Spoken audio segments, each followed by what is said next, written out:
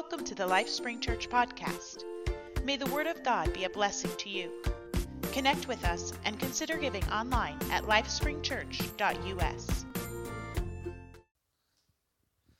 Well, welcome to Pentecost Sunday.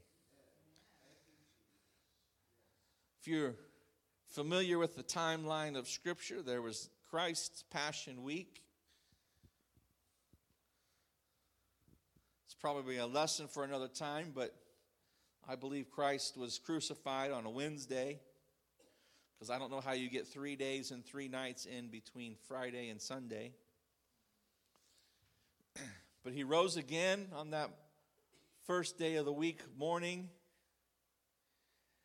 victorious over death, hell, and the grave, and we celebrate that at Easter time. Then 40 days later, he ascends into heaven. The Bible says he was seen of his disciples and his followers for 40 days. Then he took them to the Mount of Olives outside the city of Jerusalem, gave to them the Great Commission, and then he ascended into heaven. And the disciples that were there were a bit gobstopped.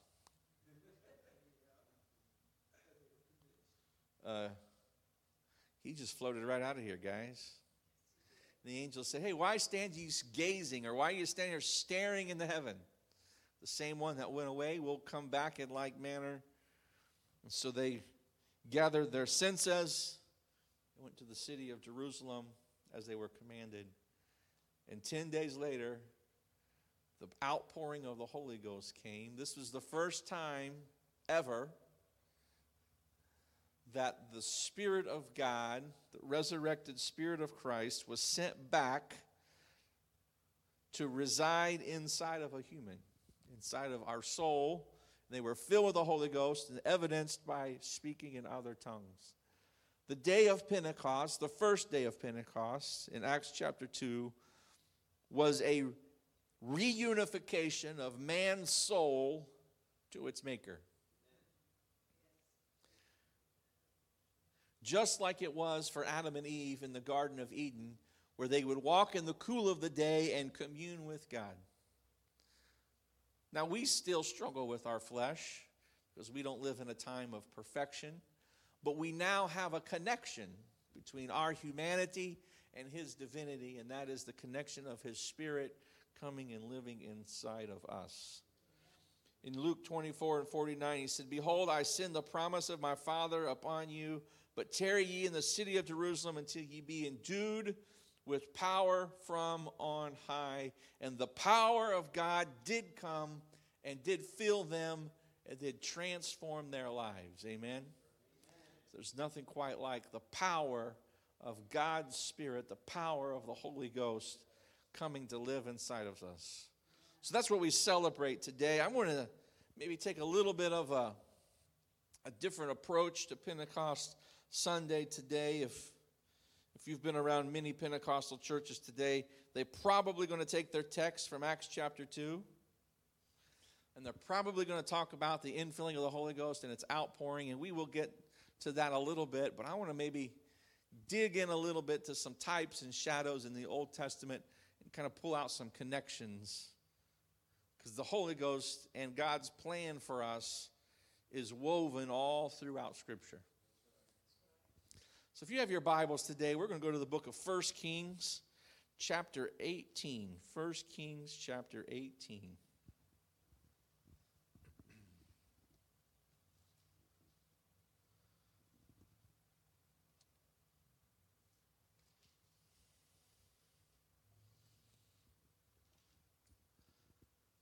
I'll give you a little bit of the setting.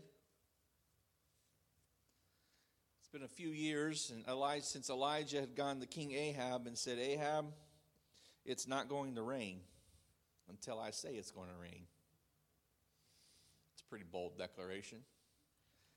And God honored the word of the prophet, and it didn't rain. We know Elijah was fed by the brook, by the ravens.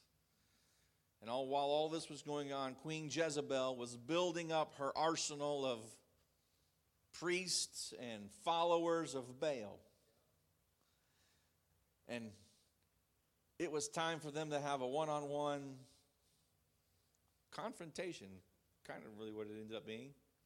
So they all come together, right, and the prophets of Baal are doing their deal, cutting themselves and screaming, and Elijah's having fun with them. Says, well, maybe your God's asleep. Scream louder. Maybe your God's on vacation. Be more demonstrative in what you're doing. You got to get his attention. And after they had done this all day long, it brings us to verse 30 of chapter 18. It says, and Elijah said unto all the people, come near unto me. And all the people came near unto him. And he repaired the altar of the Lord that was broken down. And Elijah took 12 stones according to the number of the tribes of the sons of Jacob, unto whom the word of the Lord came, saying, Israel shall be thy name. And with the stones he built an altar in the name of the Lord, and he made a trench about the altar as great as would contain 2 measures of seed. And he put the wood in order and cut the bullock in pieces and laid him on the wood and said, fill 4 barrels with water and pour it on the burnt offering and on the wood. And he said, do it a second time. And they did it the second time. And he said, do it a third time. And they did it a third time. And the water ran about the altar, and he filled the trench also with water. And it came to pass at the time of the offering of the evening sacrifice that Elijah the prophet came near and said, Lord God of Abraham, Isaac, and of Israel, let it be known this day that thou art God in Israel, and that I am thy servant, and I have done all these things at thy word. Hear me, O Lord. Hear me, that this people may know that thou art the Lord God, and that thou hast turned their hearts back again. Verse 38. Then the fire of the Lord fell and consumed the burnt sacrifice and the wood and the stones and the dust, and licked up the water that was in the trench. I'm going to talk about a powerful fire. That's a powerful fire. Let's turn quickly over to the book of Luke, chapter 3, verse 16. Jesus answered, saying unto them, I indeed baptize you with water, John answered, saying unto them, I indeed baptize you with water, but one mightier than I cometh, the latchet of whose shoes I am not worthy to unloose. He shall baptize you with the Holy Ghost and with fire. And then real quickly in the book of Acts, chapter 1, verses 4 and 5. Here they are together on the Mount Olives. And being assembled together with them, commanded them that they should not depart from Jerusalem, but wait for the promise of the Father, which saith he, Ye have heard of me. For John truly baptized with water, but ye shall be baptized with the Holy Ghost not many days hence. You can be seated. Thank you for standing in the respect of God's word. Some powerful scripture we've been reading through. The story of Elijah is one that fascinates us, and it captures our attention when you see the majestic power of God's Spirit flowing and moving and doing what only God can do. In the face of insurmountable odds, Elijah says, today is the day that God will be made known to Israel. And so he challenges the prophets of Baal. And we already talked about it a bit. They went through their ritual. They went beyond their rituals. They went to the point of complete exhaustion and the use of every tool of manipulation that they could use to try and convince their God to answer by fire. And the heavens were silent. Not even a firefly. Nothing. Not a spark, not a twinkle. Not a stray meteorite. Nothing. Then Elijah does the incredible. He actually, in his actions, lay out for us a type of the gospel and what it means to be a disciple.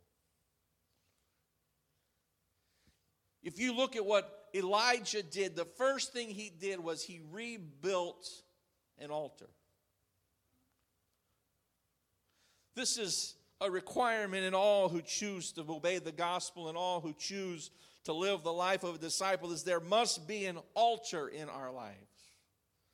Not just somebody else's altar, not an altar of remembrance, not an altar of past, not our grandmother's altar, not our aunt's altar, not our grandfather's altar, not even our mother or father's altar, but we all must have our own altar.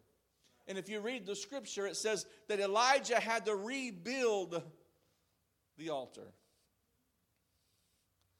I don't know that he had to rebuild the altar because the prophets of Baal had torn it down, because he said he had to rebuild the Lord's altar, the altar of the Lord. It leads with some contextual cues in there that maybe the prophets of Baal were using altars that had been built to Baal, and Elijah came back to an altar of the Lord's which had not been used. It had been abandoned. And as the wind had blown and the seasons had passed and time had come, the stones had fallen apart and the altar had become destroyed.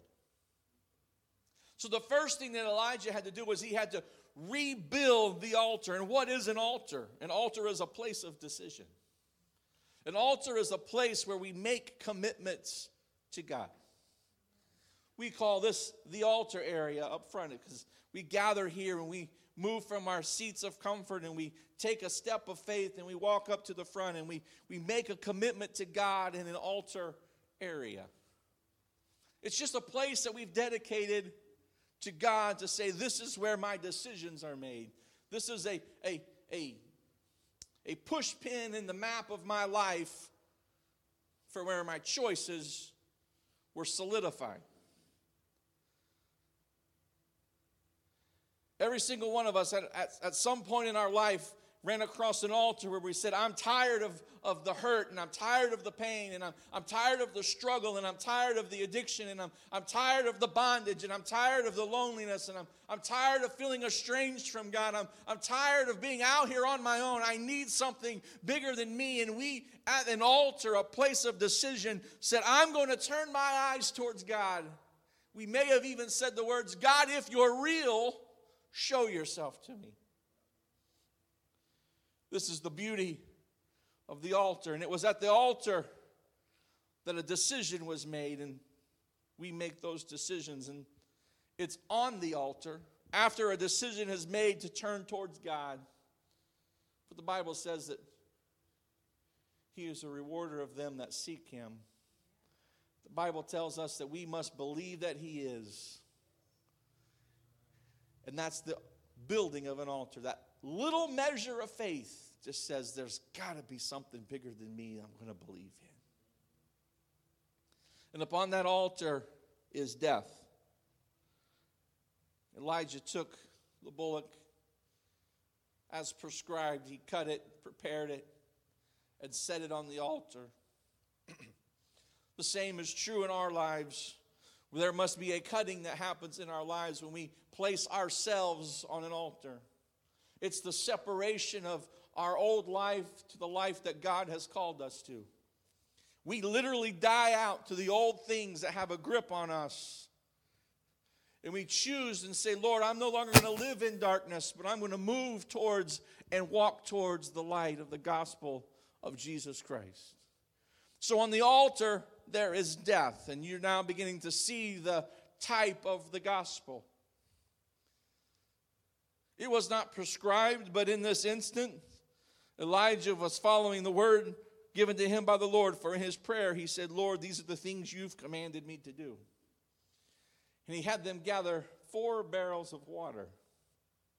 And 3 times, they dumped all 4 barrels of water on the sacrifice, on the wood, covered the stones, and they had even built a trench to hold the excess water that ran off of the altar. 12 barrels of water dumped over the sacrifice. It was thoroughly quenched. You may say it could have been submerged or completely covered in water. And that's what happens when we obey the gospel of Christ. We go into a watery grave. We don't just die, but we get buried in a watery grave. The Bible tells us that we are to be baptized in the name of Jesus Christ for the remission of our sins. That's the power of his name, and it's the power of obedience in being baptized in water. Elijah prayed just a simple prayer. If you'd allow me to just paraphrase. Lord, you asked me to do these things.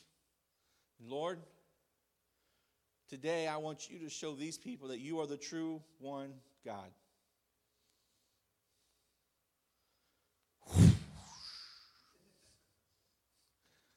The heavens opened. It hadn't rained, so you can't say the clouds divided, I don't guess. But out of the bright blue sky, a flash of flame came falling out of the heavens. It hit the earth, but in a precise location. It wasn't random. It wasn't just some cosmic accident that happened. It was divine. It was God ordained. It was God's hand. He sent a flaming tower of fire down, and it consumed the sacrifice, which was expected. It burnt up the wood, which was expected. But it went beyond just the expectation of a normal sacrifice. It took up the stones. It licked up the dust from around where the stones were sitting. And it consumed the water in the trench. This is the powerful moving of God. The fire of God falls and it consumes everything that it touches. And so this is what it's like when the Holy Ghost comes. When God's Spirit fills us and touches our lives, it consumes everything in our life. There are things that we expect the Spirit of God to consume in our lives. There are things that we expect the Spirit of God to touch and help redirect us.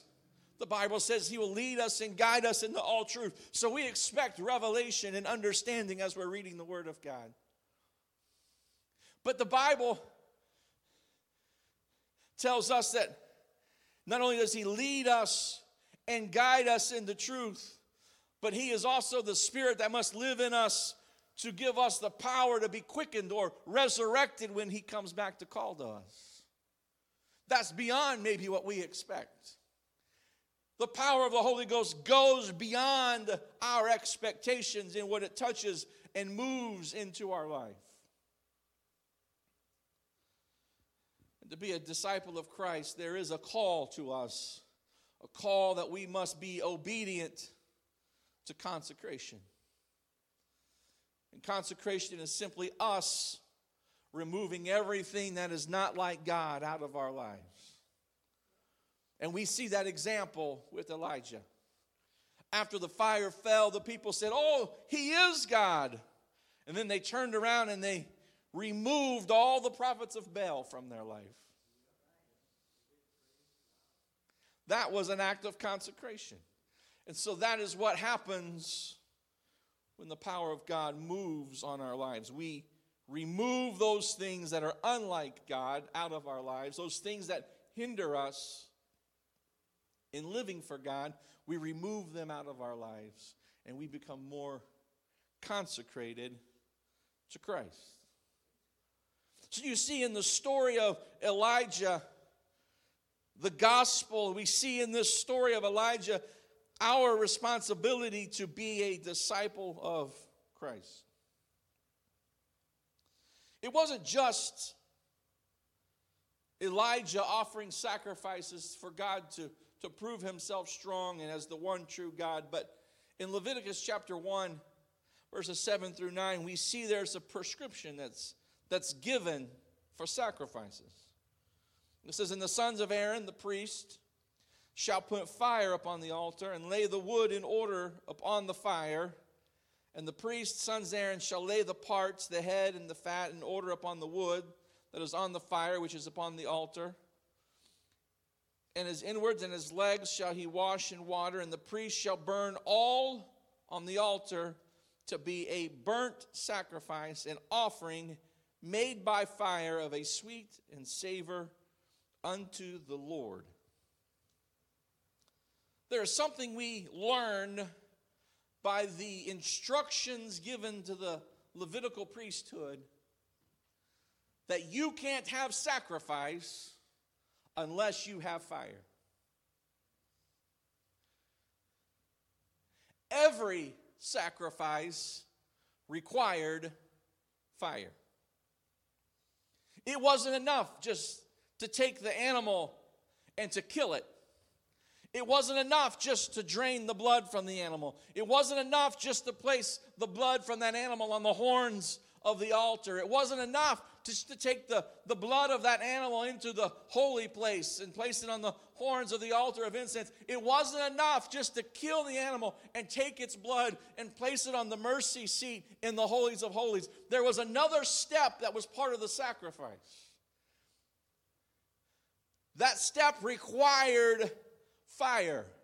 And it required that every part of the sacrifice, after it had been rightly divided, would be placed upon the wood that was on fire upon the altar, and it would be consumed by the fire. Every sacrifice requires fire.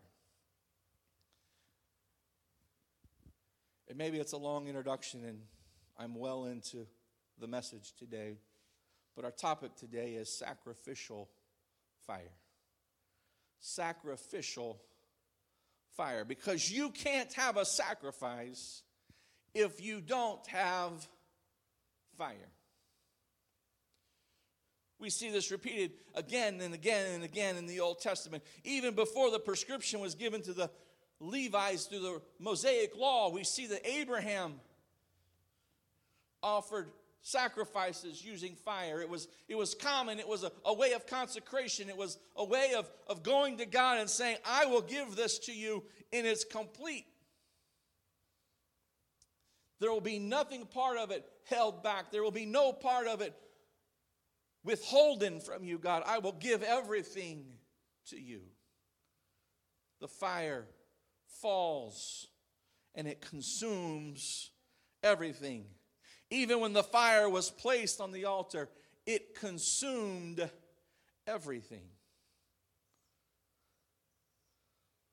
Romans 12:1 teaches us that sacrificing did not end with the death of Christ, but sacrificing continues. Romans 12:1 says, I beseech you therefore, brethren, by the mercies of God, that ye present your bodies a living sacrifice, holy, acceptable unto God, which is your reasonable service. So now we see, rather than having the sacrifices of bulls and goats and lambs and turtle doves and pigeons, rather than having sacrifices that we have to divide up and kill and shed its blood and place it on an altar and light a fire under it to burn it, we now see that the sacrifice is to be a living sacrifice. But if the principle of God is every sacrifice requires fire, how do you have fire and live at the same time? Well, I remember 3 Hebrew children who said, I won't bow. I'm not going to surrender. I'll stand in the face of a prideful king who builds a golden image after himself and makes a decree, because he was tricked into making this decree and saying that everybody at the sound of the music will bow and worship this idol, this golden image which looked like the king. And so the music began to play, and there were 3 heads sticking up in the crowd. Shadrach, Meshach, and Abednego. They said, no, we're not going to bow. And they were reminded. You remember the punishment to those who would not bow. They were to be thrown into the fiery furnace. We'll play the music again and give you the opportunity to bow. And they said, Doesn't matter. If you play the music again, we're still not going to bow. Our Lord will deliver us. And so they cranked up the heat on the fire. It was so hot that the guards or the soldiers who had put them in bondage and threw them into the furnace lost their lives from just the radiating heat from the fiery furnace. And these 3 young men thrown into the fire land at the bottom and probably look at each other and say, I don't know why I can see you, and I hope you can see me. But it's bright in here, but it sure is comfortable. And the king looks over the edge into the furnace. My assumption is that they turned it down by now. He says, I don't see the 3 that we threw into the fire. I see 4 in the fire, and the 4th one looks like the Son of God. I'll tell you how you can have fire and still live in the midst of the flame. You got to have Jesus with you. When Jesus is with you, the fire does not consume you. The fire sets you free. When they were removed from the fire, they didn't have to unloosen the bondages that had them tied together. The ropes burnt off, but they didn't even smell like smoke. You figure that one out. They were delivered by the presence and the power of God. Can I tell you today that you don't have to go into a fiery furnace of literal fire and have the presence of God be with you to be a living sacrifice? But if you'll surrender your heart and mind and soul to God, and you'll cry out to Him with complete surrender to His will for your life, if you've repented of your sins and you've opened your heart to Him, He will fill you with the infilling of the Holy Ghost and fire, and you can then have the fire of God consume your life, and you can be a living sacrifice. It was literal, tangible, burning fire that was the sacrificial fire of the Old Testament. But for the New Testament and the New Covenant, the sacrificial fire is the infilling of the Holy Ghost inside of us. For John prophesied that Jesus would come and He would baptize you with the Holy Ghost and with fire. Thank God for the fire that burns inside of us. Thank God for the fire that burnt off the chains and the ropes and the bondages of our life. Thank God for the fire of the Holy Ghost, which liberated my mind from its confusion. Thank God for the fire of the Holy Ghost that burns inside of me and gives me freedom and hope and liberty in Jesus Christ. For it is Christ in you. It is just like the theophany of God that walked in the fiery flames with Shadrach, Meshach, and Abednego. So does Christ come and live inside of us by the infilling of His Spirit. He said, except my Spirit abide in you and you abide in me, you are not one of His. Hey, it's the Scripture. I believe the Bible for everything that it says. And how does Christ live in me?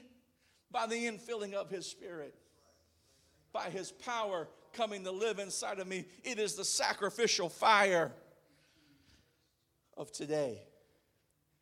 I'm so thankful for the fire of God to burn inside of us.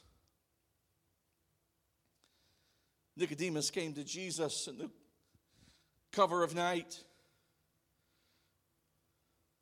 Lord, you are some great rabbi. We know you're a rabbi. We know you're something special because we see all the miracles that you're doing. In his religious prestige, he was a Pharisee. He began the conversation with, let's build him up and see if I can't get some of the secrets out. Let's put the schmooze factor on and see if we can't coax him to tell me his secrets. I do think Nicodemus came with a pure intent because he's seen something in Christ that he hadn't seen in all the other religious leaders of his day. The Bible tells us that There was a man named Nicodemus who gave up his grave for Christ to be buried in. Was it the same Nicodemus? We can't say for certain, but maybe. Nicodemus tries to build up Christ, and Jesus just sidesteps the accolades. He sidesteps the buttering up. He says, you must be born again, Nicodemus. Hold on, I don't get it. John 3:5, Jesus answered, verily, verily, I say unto thee, except a man be born of the water and of the Spirit, he cannot enter into the kingdom of God.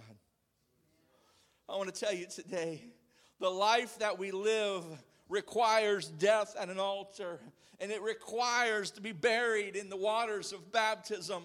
But we are not to live a life just of death. God has called us to life and life more abundant, and we don't live for God in death, but we live for God in life, and we are made alive by the power of His Spirit. We are born of the water, and we are born of the Spirit. Pentecost is all about being brought back to life. And that's what His Spirit does to us. His Spirit makes us alive in Christ. Romans 8:11 says, but if the Spirit of Him that raised up Jesus from the dead dwell in you, He that raised up Christ from the dead shall also dwell in you, shall also quicken your mortal bodies by His Spirit that dwelleth in you.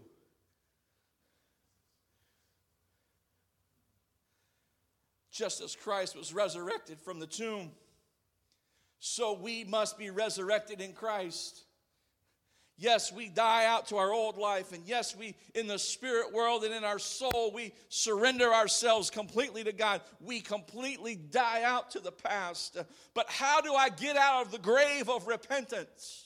How do I get out of the watery grave of baptism? How do I get past dying? How do I come back alive in Christ? It's by the infilling of the Holy Ghost. It's by the infilling of His Spirit that we are made alive. Our bodies are quickened into life. And not just us who are alive and died out in repentance, but those who are living for God and die in their mortal bodies, it tells us their body will be quickened by the Spirit of God.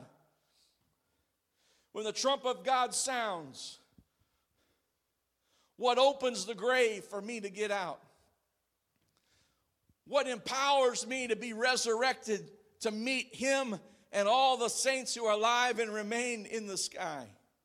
It's the power of His Spirit. Could I boldly declare to you today, and I'm actually coming to a close for the message, but I think God wants to speak to us today. If one hasn't been filled with the Holy Ghost, just like the book of Acts teaches us, evidenced by speaking in tongues, they have died and been buried. But I want to know, have they come alive? Have they been brought back to life by the Spirit of God? It's very likely that they are just a dead person walking around.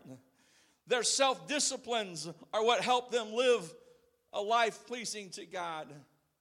Their self-discipline is what helps them live a life that's pleasing to our Master. But I want to tell you today, it's not in our good works that God is pleased.